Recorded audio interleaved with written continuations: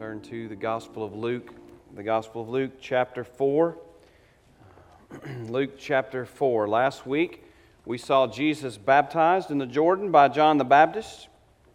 We saw the heavens opened, the Spirit of God descend on him in the form of a dove, and we heard the voice of God the Father saying, "This is my beloved Son, in whom I'm well pleased." We also learned that we are born in the line of the first Adam, the lowercase s Son of God, which we saw Jesus' genealogy go back to in a roundabout way. We were born in that lineage of the first Adam, the lowercase s Son of God, but we can be plucked out of his line and placed in the lineage of Jesus Christ, the last Adam, the capital S Son of God.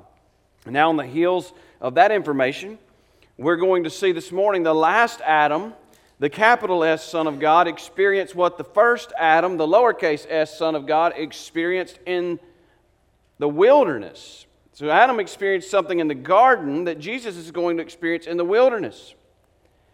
And Adam fell in the garden, he fell in paradise and brought about a world of sin. We're going to see Jesus stand firm in the wilderness and be victorious in the wilderness so that he could bring about paradise. You see how he undoes what Adam did? And we're going to see that this morning in Luke chapter 4. We're going to look at verses 1 down through 13, and we're going to see Jesus, the last Adam, do what Adam, the first Adam, could not do in much different circumstances. In Luke chapter 4, let's begin reading in verse number 1. It says, "Jesus, full of the Holy Spirit, returned from the Jordan and was led around by the Spirit in the wilderness." And I want to stop there, and this really doesn't have anything to do with the message, but I think we need to be reminded of the reality that sometimes the Spirit leads you into the wilderness. You know, we live in an age and a time when you turn on the television and you've got all the sequined suit-wearing, limousine-riding, jet-flying preachers on television telling you that if you're living the way you're supposed to be living, and if you're giving to them the way you're supposed to be giving to them, and you've got faith, and God loves you, and God's pleased with you, then God's going to bless you, and He's going to pour out on you all kinds of prosperity and all kinds of... Do you know what those preachers are doing? Those preachers are taking your idol, prosperity, and possessions, and they're setting it up for you to worship by coming to their quote-unquote churches and giving them your money. That's all it is. It's another form of idolatry, and they just may wave a Bible around, but it's idolatry. And it puts into our minds that if something goes wrong, then God must not be happy with me. If something goes wrong, I must not be in God's will. If things aren't working out, then I must not be pleasing to God. And the reality is, Jesus was full of the Holy Spirit, and the Spirit of God led him into the wilderness. And I'm just going to go out on a limb and say none of us and none of those prosperity gospel preachers are any fuller of the Spirit or led by the Spirit than Jesus was. And Jesus was led into the wilderness. So if you find yourself in the wilderness, it may be because you have sinned and the consequences of your sin have led you there, and it may not be. It may just be that God has got you in the wilderness for His purposes. He led Jesus into the wilderness. So Luke 4, let's just start back over in verse 1 now that I got that out of my system, and look at verses 1 through 4 at this first temptation, this first experience he had in the wilderness. It says, "Jesus, full of the Holy Spirit, returned from the Jordan and was led around by the Spirit in the wilderness for 40 days. He was led around in the wilderness for 40 days, being tempted by the devil. And he ate nothing during those days. And when they had ended, he became hungry. And the devil said to him, 'If you are the Son of God, tell this stone to become bread.' And Jesus answered him, 'It is written,'" Jesus goes to the Scriptures, "'It is written, man shall not live on bread alone. Man shall not live on bread alone.'" Now, Jesus is approached by Satan. Obviously, he's been in the wilderness for 40 days. Obviously, he's hungry. Obviously, Satan knows he's hungry. He comes to him. He tempts him. Hey, turn those stones into bread. Prove to me that you're the Son of God. Prove to everybody that you're the Son of God. Turn the stones into bread. And Jesus reaches into the Word of God, the Scriptures, and he quotes for him this Scripture. It is written, man shall not live by bread alone. Now, where does Jesus get that scripture from? He gets that scripture from all the way back in Deuteronomy chapter 8. So I want you to turn, I hope you brought your Bible, I want you to go back to Deuteronomy chapter 8 with me, because we're going to see the context of a lot of what's going on here this morning so that we can get a better grasp of the meanings of it and the implications of it. Deuteronomy chapter 8, verses 1 through 10, this is where Jesus pulls this verse from, and this is the context in which this verse takes place. Deuteronomy chapter 8, verses 1 through 10. Now, as you're turning to Deuteronomy chapter 8, I want us to grasp three things from this text. We're not going to preach on this text. I just want to point out three things from this text as we read through it. And then we're going to go back to Luke chapter 4, and hopefully the light bulbs are going to come on about what's happening here in Luke 4. Okay? Deuteronomy chapter 8, in verses 1 and 2, what I want you to see is that God led the children of Israel through the wilderness for 40 years to test them. Have you got that? God led the children of Israel through the wilderness for 40 years to test them. Verses 1 and 2 of Deuteronomy chapter 8, all the commandments that I'm commanding you today, you shall be careful to do, that you may live and multiply and go in and possess the land which the Lord swore to give to your forefathers. You shall remember all the way which the Lord your God has led you in the wilderness these 40 years, that He might humble you, testing you to know what was in your heart, whether you would keep His commandments or not. Do you see that? God led the children of Israel through the wilderness for 40 years to test them. Is that pretty clear? Second thing I want us to see is found in verse number 3. He led them out of Egypt by Moses, and He fed them with bread from heaven.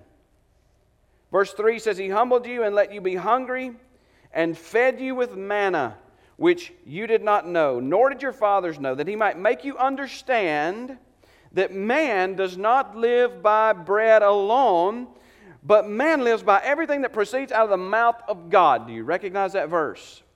That's the verse Jesus pulls from Deuteronomy chapter 8 to quote to the devil.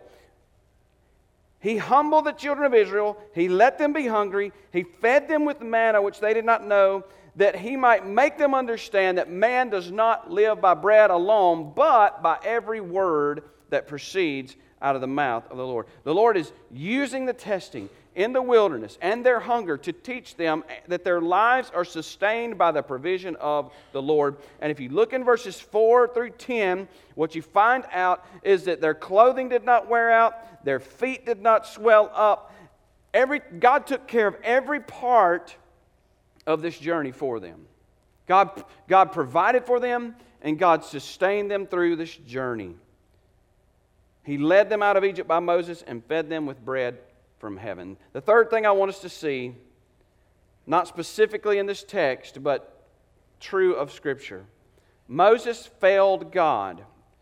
Moses failed God. He got angry. He took his staff and he struck the rock when God told him to speak to the rock to bring forth water for these complaining, murmuring Israelites. And he drew back and he struck the rock. And God said, because you acted this way, you will not go into the land. You failed, Moses. You're not going to go into the land. But Joshua would lead them into the promised land.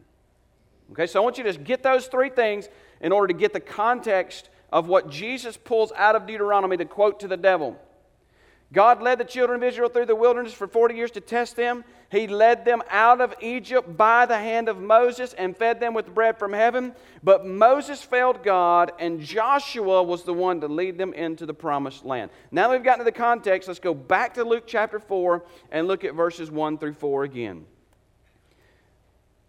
It says, Jesus, full of the Holy Spirit, returned from the Jordan and was led around by the Spirit in the wilderness for 40 days, being tempted by the devil. He ate nothing during those days, and when they had ended, he became hungry. And the devil said to him, if you are the Son of God, tell this stone to become bread. And Jesus answered him, it is written, man shall not live on bread alone. Now, do you see some similarities here that the children of Israel experienced and that Jesus experienced in the wilderness? God led the children of Israel through the wilderness for 40 years to test them. God led Jesus into the wilderness for 40 days to test him. God led the children of Israel out of Egypt by the hand of Moses, and He fed them with bread from heaven.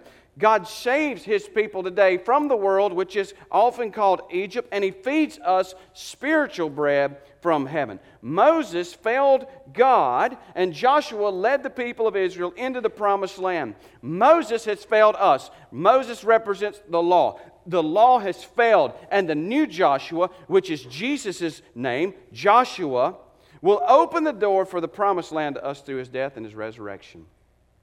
Jesus goes back to this passage of Scripture out of all of His arsenal that He has in His mind, and He pulls out Deuteronomy chapter 8 and quotes verse 3. And He's not just quoting verse 3 because the devil's talking about bread. He is subtly pointing us to the fact that he is not like the first Adam. He is not like the children of the first Adam. He is not like the children of Israel who will get hungry and who will complain and who will long for the bread of this earth. No, he is the ultimate fulfillment of all of the promises of God, and he is ultimately the fulfillment of the promise of salvation and our future hope.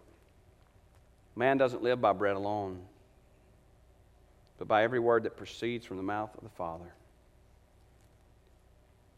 In Luke chapter 4, verses 5 through 8, we come to the second temptation. It says, He led him up. Satan led Jesus up and showed him all the kingdoms of the world in a moment of time.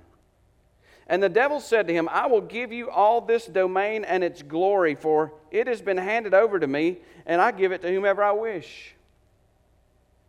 Therefore, if you worship before me, it shall all be yours.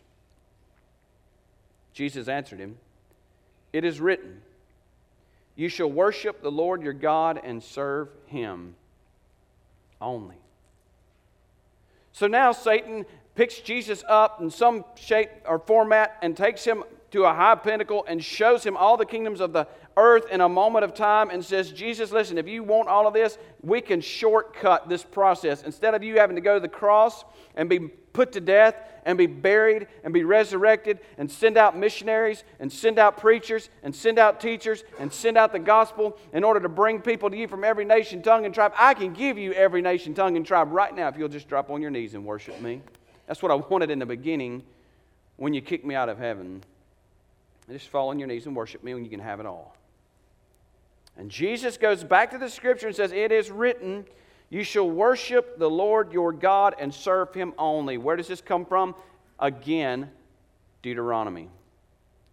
For those of you that don't like reading Deuteronomy, Jesus has quoted Deuteronomy twice thus far as He faces the devil. In Deuteronomy 6 and verse 13, this is where Jesus gets this passage of Scripture. This is where Jesus gets His defensive quote. It says, you shall fear only the Lord your God, and you shall worship Him and swear by His name. Now, Deuteronomy is a summary of the law. That's why when you read through Exodus and Leviticus and Numbers, and then you get to Deuteronomy, it all seems like a lot of repetition. It seems like it's repeating a lot of what you've already heard. What's happened is, just before the children of Israel go into the promised land, just before Moses goes up on the mountain to die, Moses gives them a summary of the law. He gives them Deuteronomy. He wants to be sure. He wants to be sure that they understand what is included in the law. He wants to make sure that they don't stumble and fall as they cross over the boundary into the promised land. He wants to make sure they remember God's standards for them. So he takes the whole law of God and he summarizes it into the book of Deuteronomy. It's a reminder from Moses before they go into the land. Now, why would these Israelites need such a reminder? Why would they need such a verse like Deuteronomy chapter 6 and verse 13 in that reminder? Well, the reason they need Deuteronomy chapter 6 and verse 13, you shall fear only the Lord your God, and you shall worship Him and swear by His name, is because if you go back to Exodus chapter 32, you find out that they were not always so faithful. Exodus chapter 32. Go there with me and look at what happens. Exodus chapter 32, beginning in verse number 1.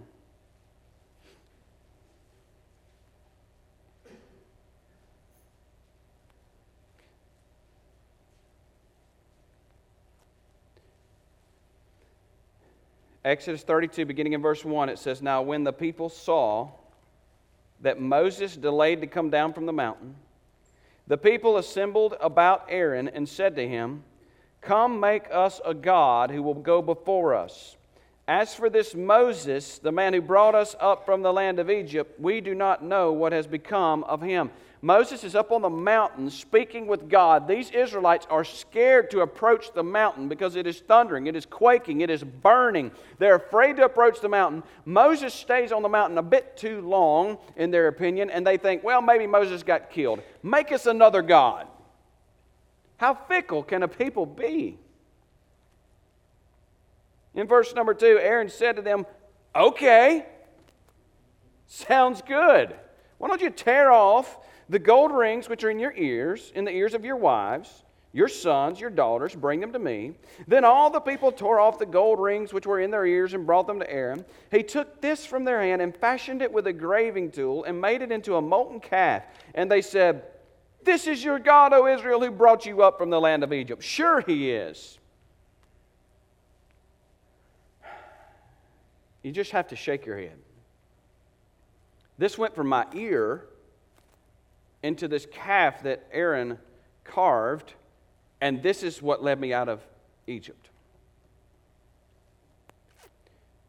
Verse number 5, when Aaron saw this, he built an altar before it, and Aaron made a proclamation and said, Tomorrow shall be a feast to the Lord. So the next day they rose early and offered burnt offerings and brought peace offerings, and the people sat down to eat and to drink and rose up to play. And the Lord spoke to Moses, Go down at once, for your people whom you have brought up from the land of Egypt have corrupted themselves. They have quickly turned aside from the way which I commanded them. They have made for themselves a molten calf and have worshipped it and have sacrificed to it and said, This is your God, O Israel, who brought you up from the land of Egypt. Now think about this. Israel has been delivered from Egypt. They've passed through the water. They've passed through the Red Sea on dry ground. They've been led into the wilderness, and in no time, literally no time, they are worshiping something besides the one true God. And it's no coincidence that Satan would meet Jesus in the wilderness and seek to incite him to worship. He has just passed through the waters. He has just passed through the waters of the Jordan, and he's just been led into the wilderness. Maybe he would have a weak moment like the children of Israel did. It's no coincidence that Jesus pulls the first commandment out in his response. What is the first commandment? You shall have no other gods before me. Lastly, we come to the third temptation in Luke chapter 4. We're going to go back to the Old Testament one more time, though, so hang on. In Luke chapter 4, verses 9 through 12, we see the third temptation. It says, He led him to Jerusalem, had him stand on the pinnacle of the temple, and said to him, If you are the Son of God, throw yourself down from here. For it is written, He will command His angels concerning you to guard you, and on their hands they will bear you up, so that you will not strike your foot against a stone. And Jesus answered and said to him, It is said, You shall not put the Lord your God to the test. So now Satan, he's failed by trying to make Jesus turn stones into bread. He has failed by trying to get Jesus to worship him. This worked for Israel. Why isn't it working for Jesus? Now he says, I'll tell you what, let's go up to the pinnacle of the temple and let's just see if you're really who you say you are. Throw yourself off the temple. Because you want to play with Scripture, Jesus? Let me play with Scripture. The Bible says the angels will catch you if you're really who you say you are. How does Jesus answer this one? Jesus goes back to Scripture and he quotes it rightly. Basically, he says, don't pull this out of context, Satan. The Bible says, don't put the Lord your God to the test. Where does he get this? I'll give you a guess. Deuteronomy. Deuteronomy chapter 6 and verse 16, you shall not put the Lord your God to the test as you tested him at Massah. And what happened at Massah? Satan knew what happened at Massah. Jesus knew what happened at Massah. All he had to say was, don't put the Lord your God to the test, as you tested him at Massah. What happened at Massah? They tempted the Lord. Go back to Exodus one more time, chapter 17. We're going to look at verses 1 through 7, and we're going to see the context that Jesus pulls this passage of Scripture from, this verse of Scripture from, Exodus chapter 17, beginning in verse number 1.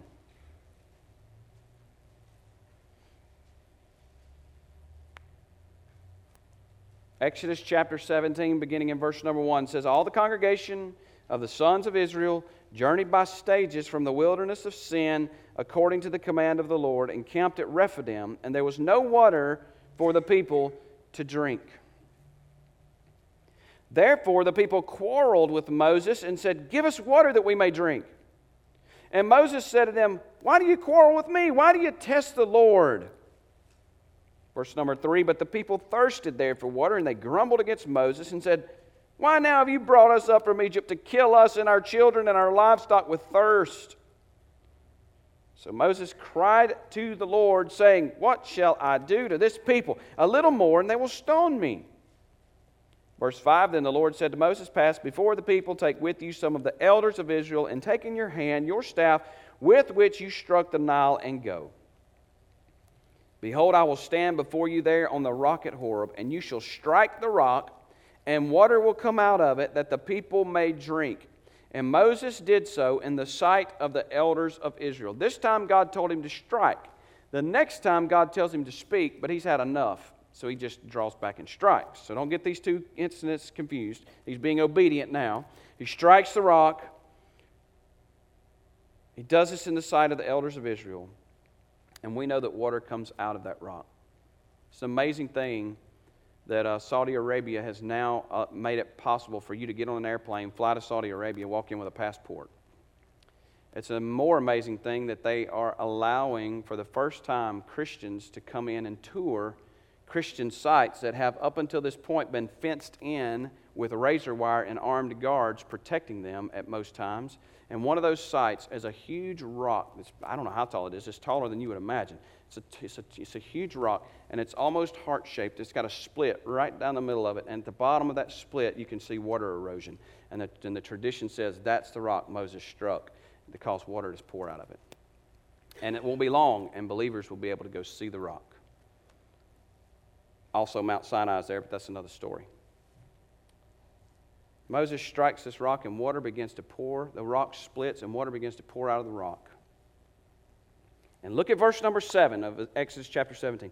He named the place Massah and Meribah because of the quarrel of the sons of Israel, and because they tested the Lord, saying what? Is the Lord among us or not? So the children of Israel are in doubt. Is God among us or not, Moses? If he's among us, why are we going to die of thirst? If he is among us, Moses, tell him to give us some water. Prove it by giving us some water. So Moses strikes the rock. Water comes out of the rock, but God is not pleased with them. He's not pleased with them because they did not have faith that he was among them, and he was upset because they said, is the Lord among us or not? He brought you out of Egypt with miracles. He brought you out of Egypt with a mighty arm and an outstretched hand. He caused you to pass through the waters of the Red Sea on dry ground. He led you in the wilderness with a pillar of fire by night, and a pillar of cloud by day. He's provided you bread to eat. Is he among us? What more evidence do you need that he's among you? You've tested the Lord with your lack of faith. And now Satan comes to Jesus and he pulls the same thing he pulled on the children of Israel. Is God really here? If you're the Son of God, if you're really the Son of God, God will catch you. Is he among us or not, Jesus? Prove it. And I would just guess Jesus' wheels turned and thought, the prophets prophesied of me, Satan.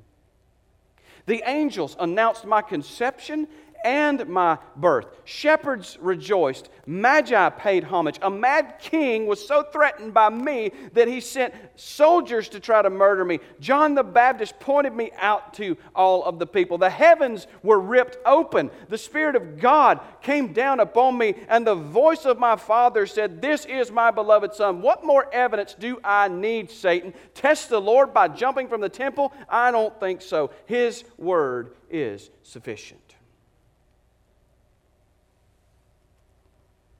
Now we've walked through this, and what's the point? You may think the point is warning. It's warning us how Satan works, because we see it in the garden, we see it in the wilderness with Israel, we see it with Jesus, we see it in our own lives. How does Satan work? Well, number one, he causes us with our flesh to be easily obsessed with the temporal. These Israelites got obsessed with bread. They got obsessed with meat. They got obsessed with water. Jesus comes on the scene. He's hungry. Satan thinks he can get him to be obsessed with bread and turn the stones into bread and follow his stomach, follow his flesh. We want to listen to this warning that we are so easily obsessed with the temporal. We put our energy into making money and putting back more money. We put our energy into getting more stuff, bigger houses, fancier cars, nicer clothes. We put our energy into getting promotions. We put our energy into getting power. We put our energy into this life. We pour so much of our energy into this world and so little in the world to come, not realizing that this world is a vapor that will be gone like that in eternity. Will be forever. Yes, we should be warned about our obsession with the temporal. We need to be warned that our hearts are idol factories. That's what John Calvin said, that our hearts are little idol factories. They're just constantly cranking out another idol for us to worship. The children of Israel make them a molten calf to worship, and Satan comes to Jesus and says, "Why don't you just fall down and worship me, Jesus?" Why? Because we as human beings like to worship things besides God. We like to worship our money. We like to worship our properties. We like to worship our prestige. We like to worship. And if we're too holy, to admit we worship those things, what we often do is we say we worship Jesus, but we form Jesus in our own image. So that we like, the Jesus I worship is a Jesus I like. The God I worship is the God I like. I've just kind of taken the Bible and made me a God, made me a Jesus that I like, and I worship that one. I don't like the one that sometimes comes out of the pulpit. I don't like the one that I sometimes hear about from other ways. So I'm just going to block that out, and I'm going to keep worshiping my little Jesus that I made in my image. That's idolatry. Because the Jesus we're supposed to worship is supposed to come from this book. What is he like according to this book? We need to be warned because we are so easily obsessed with the temporal. We need to be warned because our hearts are idol factories. We need to be warned because we have such a tendency to lose faith. When the children of Israel, is the Lord among us or not? Forgetting all that he's done. Jesus, is God among you or not? Jump from the temple. Prove it. We are so tempted to lose faith, forgetting what all God has done for us in the past. And the Bible says without faith it is impossible to please him. Satan just strikes at Jesus in the same places he struck at people throughout history. The easy. I mean, this should be an underhanded toss. He should be able to knock it out of the park. Obsession with the temporal. But with Jesus it was strike one. Maybe his heart's an idol factory. Strike two. Maybe I can cause him to lose faith. Strike three. Satan, you're out. But he usually gets at least a single or a double with us, doesn't he? The point of this story is not just warnings about how easy it is for us to fall. The point of this story is not just how to defeat the temptations when they come. What did Jesus do? Over and over, he went to Scripture, didn't he? He went back to the Scripture. And yes, we need to use the Scripture. We need to know the Scripture. We need to go back to the Scripture. That's one of the reasons we're challenging you as a church to be faithful to memorize Scripture. Be in the Word of God. Read the Scriptures each day this week. Memorize a Scripture. Hide it in your heart. Be in the Word of God so that when temptation comes, yes, we go to Scripture. Yes, we need to know the Scripture. But that's not the moral of the story. The moral of the story is not three soft areas that we often fall to temptation in. The moral of the story is not, here's how you defeat Satan with the Scriptures. The moral of the story is that Jesus is the last Adam, the capital S Son of God, who, unlike the first Adam, the lowercase s Son of God, suffered every temptation that Satan could throw his way, and He overcame them. Luke 4 and verse 13, when the devil had finished every temptation, he left him until an opportune time. Moral of the story is Jesus, unlike us and unlike Adam, perfectly, fully, completely resisted every temptation and overcame Satan in the wilderness so that He could bring us out of the wilderness and into paradise. The first Adam fell in paradise and led us into the wilderness. The last Adam stood strong in the wilderness and will lead us into paradise. Hebrews 4 and verse 15, we do not have a high priest who cannot sympathize with our weakness, but one who has been tempted in all things as we are, yet without sin. The first Adam was without sin before the temptation came, but not after the temptation came. We, the children of Adam, were not without sin before the temptation, nor after the temptation. But Jesus, the last Adam, was without sin before and after the temptation. And that sets Him far apart from any of us, and He's provided us the victory. He has resisted temptation for us, and He has overcome Satan for us, and He has provided us victory, and the devil was forced to leave. And look at what happens in verse 14. It says, Jesus returned to Galilee in the power of the Spirit. He was filled with the Spirit, and the Spirit led Him into the wilderness, and He stood firm. And when He left the wilderness, He returned to Galilee in the power of the Spirit. He had not been diminished one iota. He was still filled with the Holy Spirit of God. He was still perfectly righteous. He was still perfectly holy, and He returned to do His work in the power of the Holy Spirit. Aren't you thankful this morning that Jesus faced the devil for us, and Jesus conquered the devil for us, and Jesus was perfectly righteous for us? Aren't you thankful that we depend on Him for our righteousness and not ourselves, or not a priest, or not a pope, or not a prophet, or not an apostle, or not anybody but Jesus Christ? Is that who you're resting in this morning? Is that who you're depending on this morning? See, Jesus came to this earth and He lived a triumphant, victorious, holy, pure, and righteous life. And He went to the cross and He died on that cross for your sin, for my sin, and was buried in a borrowed tomb and rose from the dead on Sunday morning so that we, sinful children of Adam, can bring our sin and our unrighteousness and we can exchange it for Jesus' perfect righteousness. And we can be plucked out of the line of the first Adam and we can be adopted into the line of the last Adam who lived the life God requires of us and who was triumphant and victorious over the devil in our place. Do you trust Him? Do you know Him? If not, we want to encourage you to consider repenting of your sin and believing the gospel message and embracing the gospel message this morning before you leave this place. Would you bow with me? Father, we thank You for Your grace and Your mercy and Your love. We thank You for Your word. We thank You for the life of Jesus, who resisted every temptation perfectly and lived the righteous, holy life in our place and died a death that our sin deserves for us, so that we could be made righteous, so that we could be made holy, so that we could be made pure, not rely on our own efforts, not rely on our own abilities, not rely on our own performance, but we can rely upon the perfect performance of Jesus Christ, and in that we celebrate and have rest.